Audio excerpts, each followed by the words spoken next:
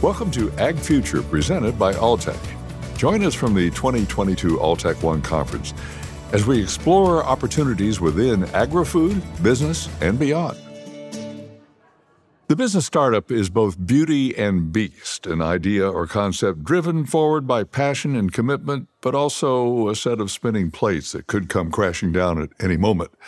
And for many, that tension is what makes the world of startup companies such an interesting and exciting place. And it's where you will find our guest on this episode of Ag Future. I'm Tom Martin, and with me is Yasser Kocar, founder and CEO of Connecterra, an Amsterdam-based company where Yasser focuses on the commercial side, structuring agreements with some of the world's largest dairy brands and setting a strategic direction in partnership with the Connecterra's executive team. Under his leadership, the company has grown from an idea to winning Startup of the Year at Web Summit in 2015, Google's Demo Day in 2016, and Dell in 2017. Welcome to Ag Future, Yasser. Thank you for having me. It's a pleasure to be here. And a bit more background, if we can. I understand that you led the transformation of Microsoft Office into a cloud business for the Middle East before heading up the Microsoft Office business unit for Western Europe. And you authored the Smart City strategy for the company, overseeing its global implementations. Tell us about Smart City. Yeah, I think that was sort of the genesis of Connecterra in many ways. So I was living in Dubai at the time, and they were building everywhere, and I was tasked to come up with an idea of how we could use Microsoft technology in buildings. And that's kind of where I sort of formed a vision of how we could make buildings more sustainable, more efficient with energy use and all of that using tech. And that then translated into what is today Connecterra in many ways. And that technology is now pretty pervasive, isn't it? It is indeed. So this was back in like 2007, just before the subprime mortgage crisis. Seems like a long time ago now. Yes. You relocated to Amsterdam. When you moved there, you moved next door to a Dutch dairy farm. Did that turn out to be something of an alignment of stars? How did that influence your thinking? It was. I think that was sort of a watershed moment because I was toying with this idea of sensors, which I'd gotten to know in my smart city days. And I was looking at how farmers work, and they're working in field, but there's no data that they're using to make decisions. And what they are using was just absolutely archaic. And I was like, well, surely I can do better than this.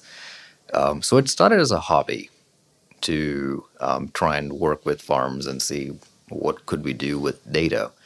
And that eventually translated into Connecterra. So if I hadn't moved to the farm, I wouldn't have perhaps come up with this whole incentive to build something around it.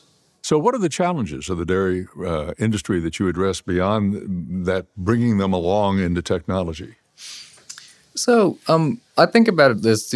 There's three big categories of challenges that I see. So first of all, dairy is an industry that is continuing to grow. Despite what we might find in the media, globally, dairy is still growing 2 to 3%. The average age of a farmer is 59 years. You have massive labor problems. And now you need to transition this industry from its current status quo, which is known to be less sustainable than where it could be. So you need to transition this industry to be more sustainable. You've got an aging workforce. You've got labor problems. And this is where technology has been known to make a huge difference in other industries. You can automate things. You can make better decisions. You can use data to really try and make farms more efficient and productive with the resources that you have. And this is a big lift. This is not going to be easy. But I believe that there's a massive difference that we can make with technology within the dairy space and transition this massive industry to its full potential. Okay, let's say that the industry does that. What does it look like on the other side? What's the potential? Let me put it this way. The average dairy cow globally does about 2,000 kilos of milk a day. And if you take the world's most efficient farms in Europe or the US, they're doing about 10,000. That's a 5x improvement in productivity.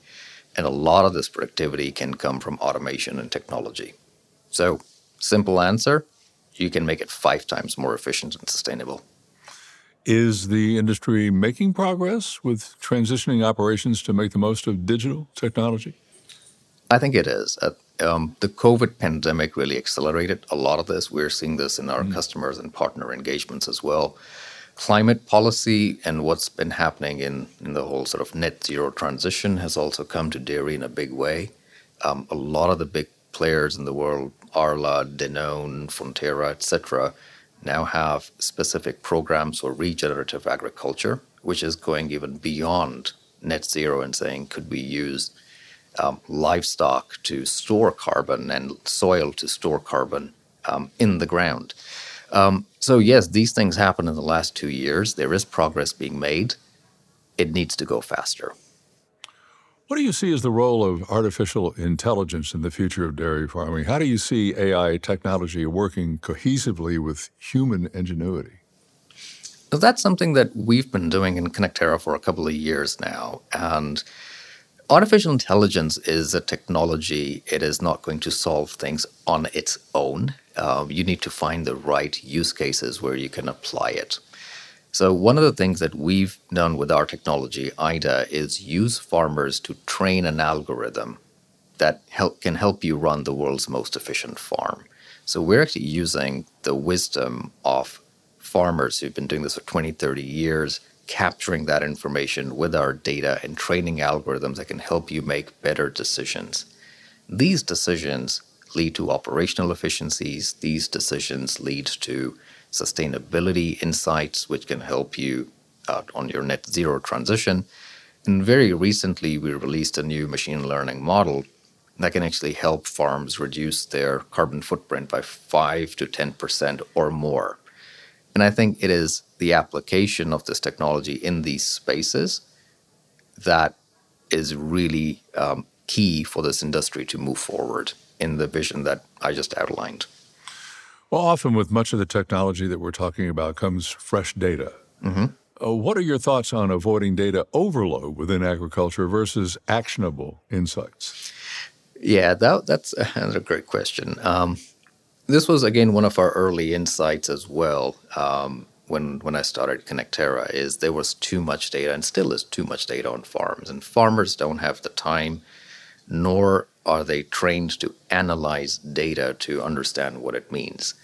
Technologies exist today. Explainable AI, for instance, takes data, interprets it into insights. In my view, data needs to disappear. What needs to happen is all of this data needs to be translated into very specific, understandable insights for the farmer and their stakeholders. We talk a lot about saying, oh, data is going to solve everything. It's going to help you build better insights. Yes, it's the insights that's going to help you solve things. So it has to make sense. It has to make sense, and it has to be right. And relevant, I suppose, to what's happening on the ground. In the context of the farm. You've been working with the Pierce Lines Cultivator, which connects ag tech startups to producers or other industry stakeholders. How crucial are pilot projects in forging a path to market for startups, especially for those that are trying to disrupt an industry? Oh, they're absolutely essential. And we've seen them being sort of the first step for startups to break into the industry. It is not easy to get access to farms and farmers. It's an inherently fragmented industry. You need the support of large players to take these innovations that entrepreneurs and startups like us are making and bring them into the real environment. That's where pilots really help.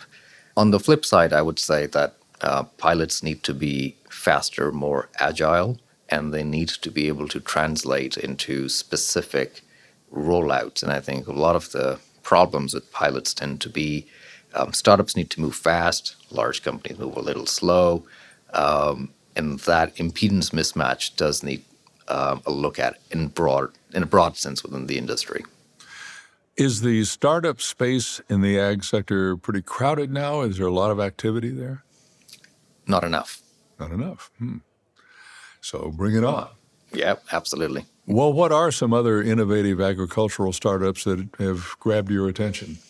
I'm really intrigued with some of the startups that are working with satellite data, for instance. Vision came around in dairy. I think there are some interesting use cases around it. Satellite technology and some of the work that Planet is doing is super interesting. Google is working on a moonshot where they've coined this new phrase called computational agriculture. Super interesting stuff going on over there. There's a couple of these areas which I'm very intrigued with. It's early stages. These are very complicated problems to solve, but they're very promising. Shifting back to startups and just seeking a little bit of advice, what are some key obstacles to holding true to a business development plan? Speed. Speed. Yeah. Haste? Speed. So let me qualify that. Okay. Startups, by definition, are young and prone to, they need to move fast. If you don't move fast, you're going to run into real problems when you're running a startup. However, the ag industry doesn't move at the speed where other industries move, where typically startups have been very successful, whether you take fintechs, social, mobile, etc. So entrepreneurs, investors, as well as corporates need to be very aware that in ag things will take time. And they need to be able to support startups in a manner which gives them the room that is needed for these cycles to happen. You can't take the traditional VC model of Silicon Valley and apply it straight to ag tech. It doesn't really work. It makes things very risky for startups. So as a consequence, I'd say the industry could move a little faster, and startups need to be more aware that things will take longer in ag. That startup phase can always be grueling, a lot of long hours, a lot of late nights, but there are some rewards on the other end, right? What are the rewards of hanging in there through that rough and tumble startup phase? It's the feeling that you've made a difference to a fundamental human activity called agriculture. All right. I understand that you climb mountains. I do. How do the challenges of mountain climbing influence your views about what you do in your work and about business? Resilience. When you're climbing, your body will give out way before your mind will. And in all of my different climbs, and if I chart my history, I've actually seen my mind change. When you're climbing, it can be life and death at times.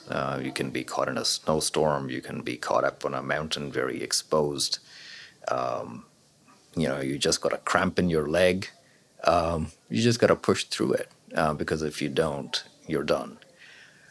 And I think that mental resilience translates very well into startup land because you're going to have to go through a lot of tough decisions, a lot of tough situations, but you can't give up. You just got to keep going. That's Yasser Kokkar, founder and CEO of Connecterra, online at connecterra.io. Thank you, Yasser. Thank you, Tom.